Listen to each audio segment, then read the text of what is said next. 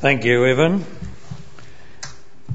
We continue our series based on paragraphs from our doctrinal statement or the proposed statement, and the subject today is angels. But first, the Bible reading, and it comes from the book of Acts chapter 12 and starting at verse 5. So Peter was kept in prison, but the church was earnestly praying to God for him. The night before Herod was to bring him to trial, Peter was sleeping between two soldiers, bound with two chains, and sentries stood guard at the entrance. Suddenly an angel of the Lord appeared, and a light shone in the cell. He struck Peter on the side and woke him up. "Quick, get up," he said. And the chains fell off Peter's wrists. Then the angel said to him, "Put on your clothes and sandals." And Peter did so. "Wrap your cloak around you and follow me," the angel told him. Peter followed him out of the prison. But he had no idea that what the angel was doing was really happening. He thought he was seeing a vision. They passed the first and second guards and came to the iron gate leading to the city. It opened for them by itself, and they went through it. When they had walked the length of one street, suddenly the angel left him. Then Peter came to himself and said, "Now I know without a doubt that the Lord sent his angel and rescued me from Herod's clutches and from everything the Jewish people were anticipating." The relevant section of our doctrinal statement that we think about this morning is there on the screen, along with several scripture references. It says, "We believe that God created spirit beings known as angels. We believe the Bible teaches that Satan is a personal angelic being, the highest of all angelic creatures. Satan sinned through pride, and with him other angels known as demons joined Satan's rebellion against God. Satan, through his revolt, became the author of sin. Satan is the open and declared enemy of God and humankind, and he shall be eternally punished in the lake of fire." And then various Bible references are given. Now, it's interesting that many of the historic statements of Christian faith express biblical doctrine without any reference to angels. Now, the main reason for this is that the Bible references to angels are really of a secondary nature. They add little to our knowledge of angels as such, but rather they give us an understanding of God, what he does and how he does it. The Bible speaks of angels, but does not tell us much about angels. However, useful information can be gained by looking at the relevant Bible verses. Such study will also help us distinguish biblical fact from fanciful misconceptions about wings and harps and halos that are often associated with the secular world's representation of angels. So let's start off with some terminology. The Greek and Hebrew words for angel means messenger. This emphasises their primary role. For example, in Hebrews 1 and 14, the writer reminds his readers, "Are not all angels ministering spirits sent to serve those who will inherit salvation?" Angels are spiritual beings with a life form beyond our earthly experience, and their purpose is to serve God and his people. Various references indicate that there are many angels, and they're usually referred to as a host or the heavenly host. For example, at the birth of Jesus in Luke 2:13, a great company of the heavenly host appeared, praising God. The term archangel appears in Scripture 2 times. First in 1 Thessalonians 4:16, and then in Jude verse 9, where the archangel is named Michael. The term means chief angel. And so this suggests to us that there's a seniority amongst the angelic community, some more significant than others. Then there are 4 references to one named Gabriel, 2 in Daniel and 2 in Luke. Now Daniel 9:21, Daniel says, "Gabriel came to me. He instructed me." Now Luke is more specific when writing about this Gabriel, and he says regarding Gabriel's appearance to Zechariah, father of John the Baptist, "The angel said, 'I am Gabriel. I stand in the presence of the Lord and have been sent to speak to you,' Zechariah."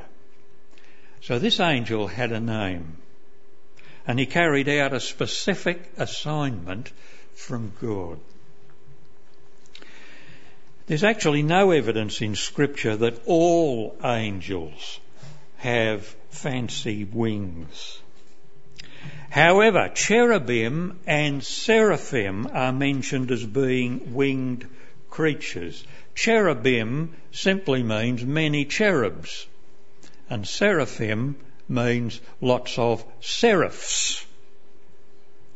And in Isaiah 6:2, Isaiah saw the Lord seated on a throne, and above him were many seraphs, each with 6 wings. While these creatures may be included under the general heading of angelic beings, the references seem to imply that they have unique characteristics and special assignments linked specifically to God's throne and to his holiness. Now, another term that appears in Scripture on a number of occasions is the term the angel of the Lord. For example, in Exodus 3:2, the angel of the Lord appeared to Moses in the burning bush. Psalm 34:7, the angel of the Lord encamps around those who fear him. Then in Acts 8:26, the angel of the Lord said to Philip, "Go south on the road that goes down to Gaza." Now there seem to be 3 possible meanings for this term. In a few cases, the term seems to represent God himself actually appearing in visible human-like form. In other Old Testament verses, the term seems to describe a brief visible appearance of God the Son, the second person of the Trinity, prior to his incarnation. In other verses, it seems to mean an angel messenger with a specific assignment, something like Gabriel. Now, which meaning is usually made clear by the context of the reference. Now, this uncertainty about exactly what the term the angel of the Lord means implies that we can't really draw conclusions about all angels from these particular references. So it would seem, therefore, that among the many spiritual beings known as angels, there are different classes and there are varying responsibilities. And while in general they are messengers, some have unique responsibilities and specific areas of service. Even so, the Bible gives few details, and numerous questions we might have remain without answers. Now, important in the field of terminology is the term demons, and that's what we'll turn to now. Evil angels. Now, in 2 Peter chapter 2 verse 4, we read, God did not spare angels when they sinned, but sent them to hell to be held for judgment.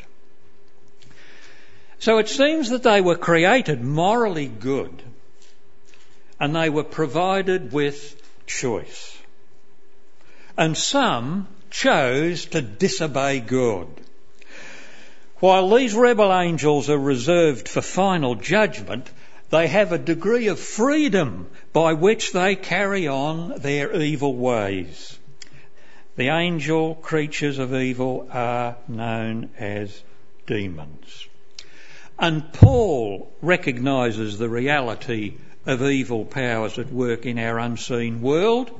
In Ephesians 6:12 he says, our struggle is not against flesh and blood, but against the rulers, against the authorities, against the powers of this dark world, and against the spiritual forces of evil in the heavenly realms. He is referring to the power of the supernatural demonic forces around us.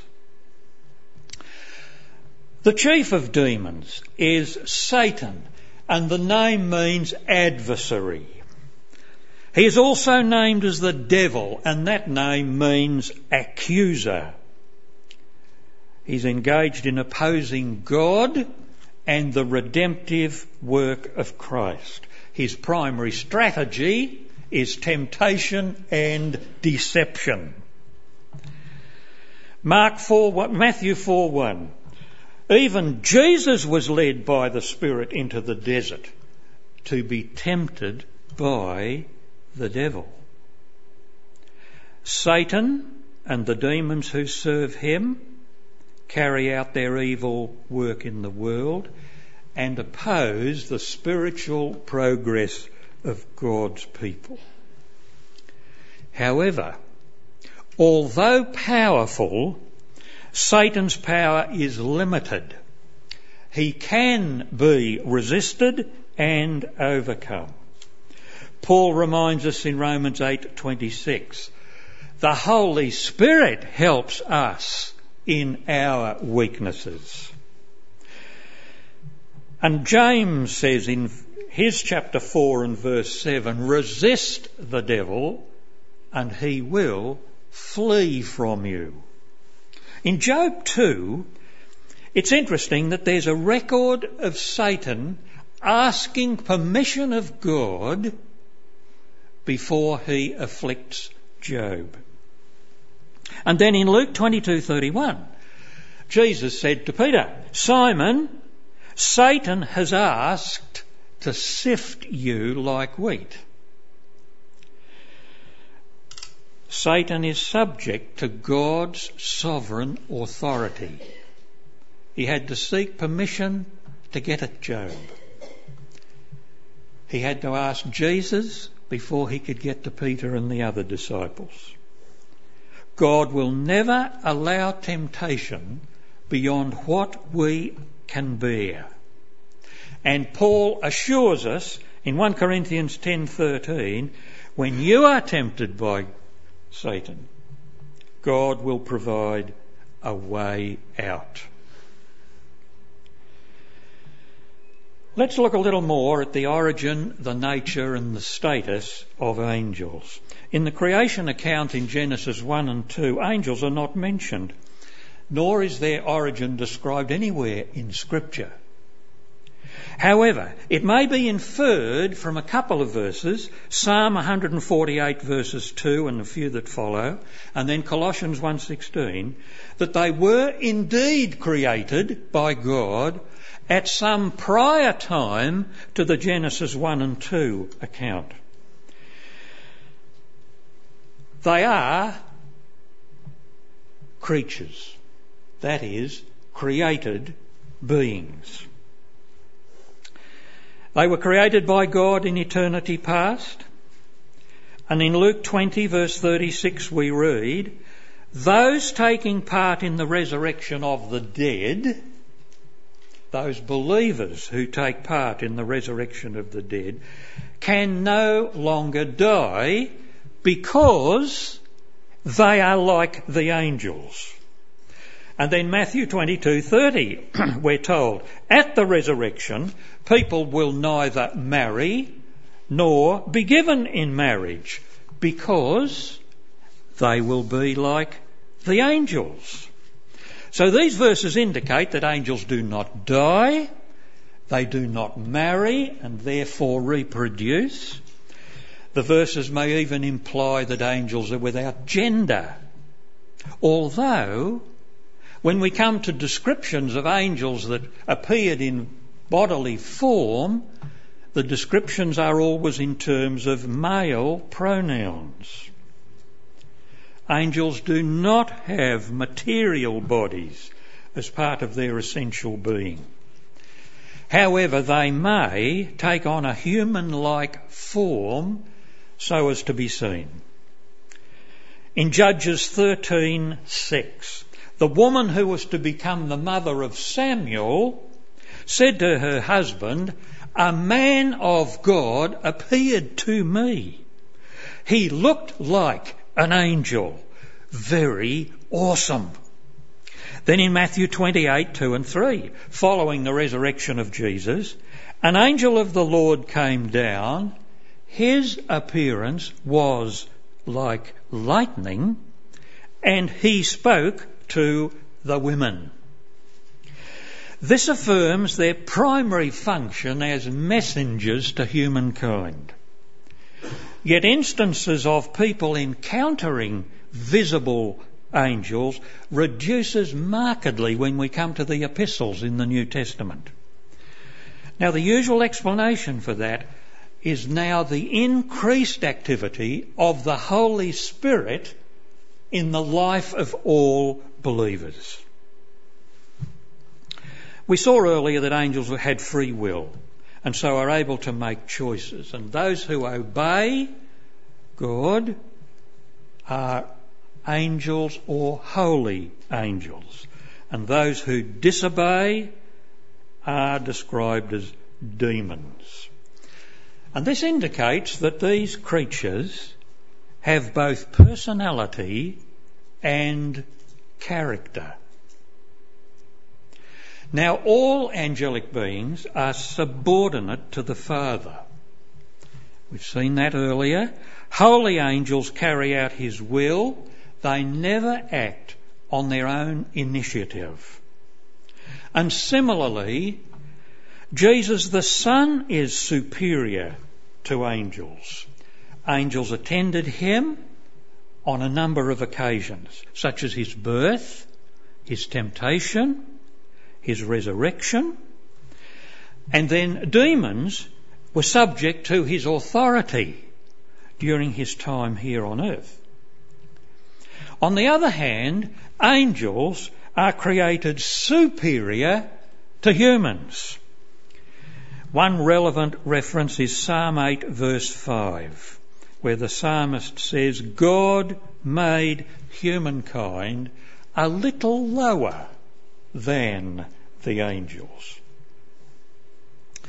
So angels occupy a unique status in God's creation and purposes, delivering their divine messages so that they can be received and also understood. They will continue to serve God into eternity. And Paul indicates in Colossians 2:18 that we are not to worship angels.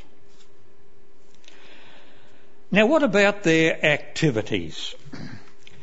We have indicated that angels are primarily messengers of God, and we've mentioned some of their activities, but here I want to stress some of them. Firstly, angels continually praise and glorify God. Psalm 103 verses 20 and 21, praise the Lord, you his angels, you mighty ones who do his bidding, who obey his word. Praise the Lord, all his heavenly hosts, you his servants who do his will. Now, while that praise and glorification usually occur in heaven, it does sometimes occur on earth.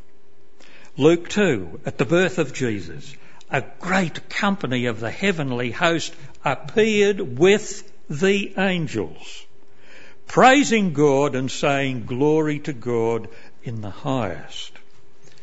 That happened on earth. And then we're told that it will also happen when Jesus returns, and all the holy angels with him. Second point about the activities of angels. Angels communicate and reveal God's message to humans. In a general sense, all people or any people. Stephen told the Sanhedrin prior to his stoning, you have received the law that was put into effect through angels, but you have not believed it. The writer of Hebrews warned his readers in chapter 2 and verse 2 of that book. We must pay careful attention to what we have heard. If the message spoken by angels was binding, how shall we escape if we ignore it? Angels communicate and reveal God's message to people in general. Next, angels minister specifically to believers. Acts 12:7, as we read earlier, with Peter in prison, an angel of the Lord appeared and a light shone in the cell. Quick, get up, he said, and Peter's chains fell off. Hebrews 1:14 sums it up well. Are not all angels ministering spirits sent to serve God's people? The Bible really has no place for guardian angels.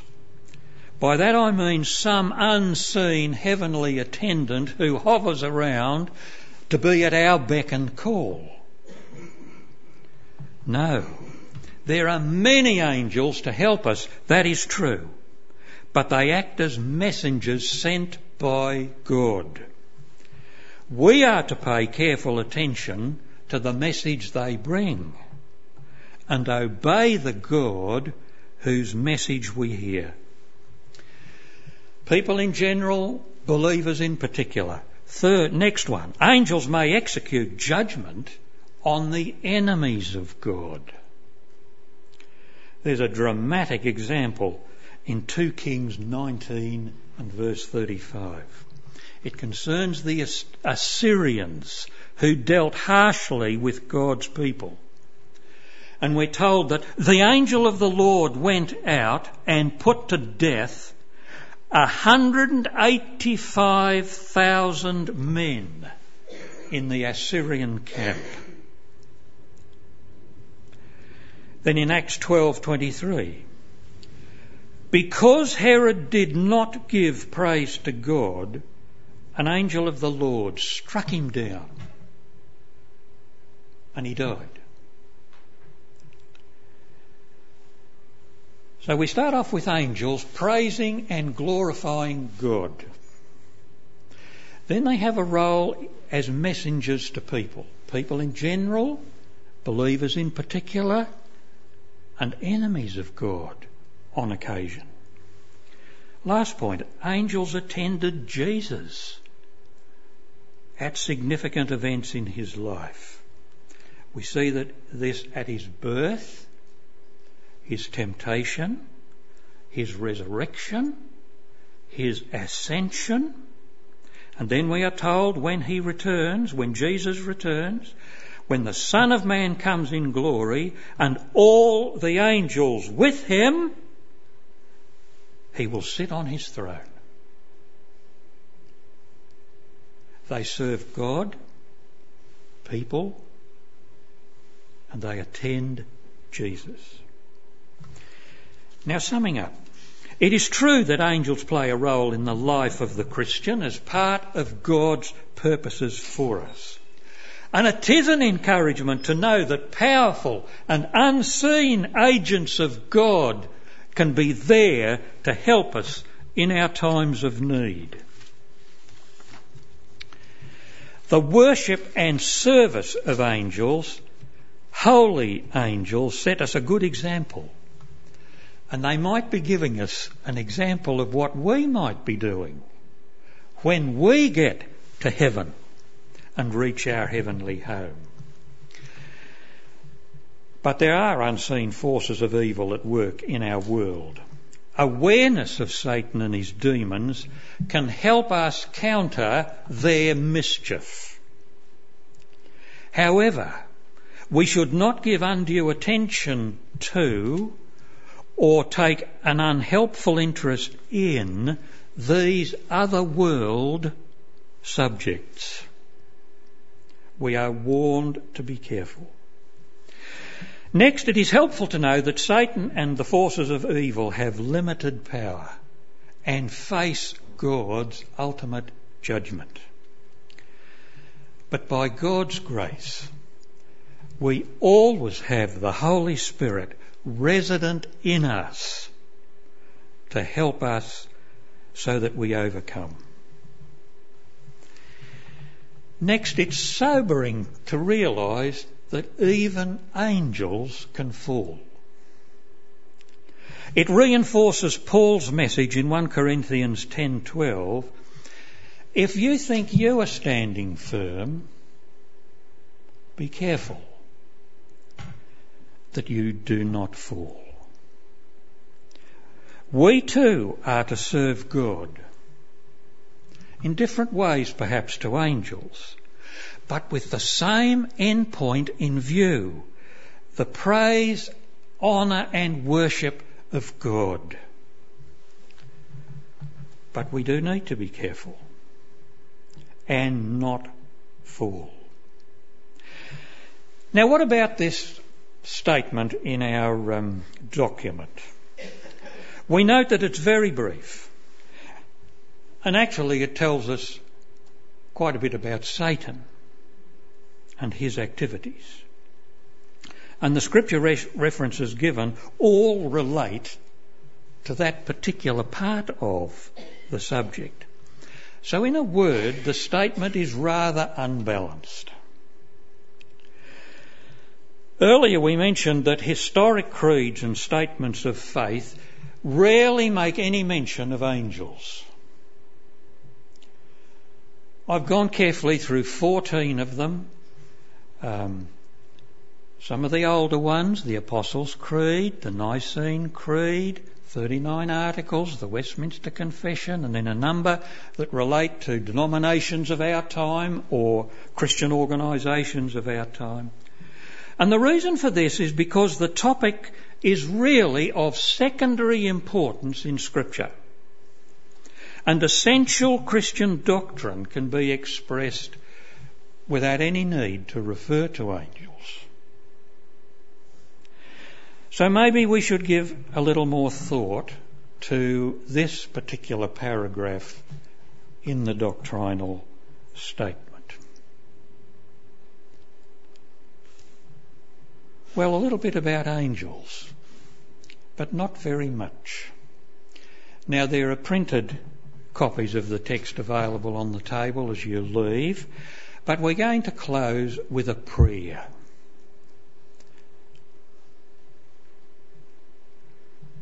And here's the prayer. You'll notice that I've adapted the words of 1 Thessalonians 3:13, and it ends with a reference to the holy ones. Now in Scripture that does apply to the believing people who are waiting with expectation of the Lord's return.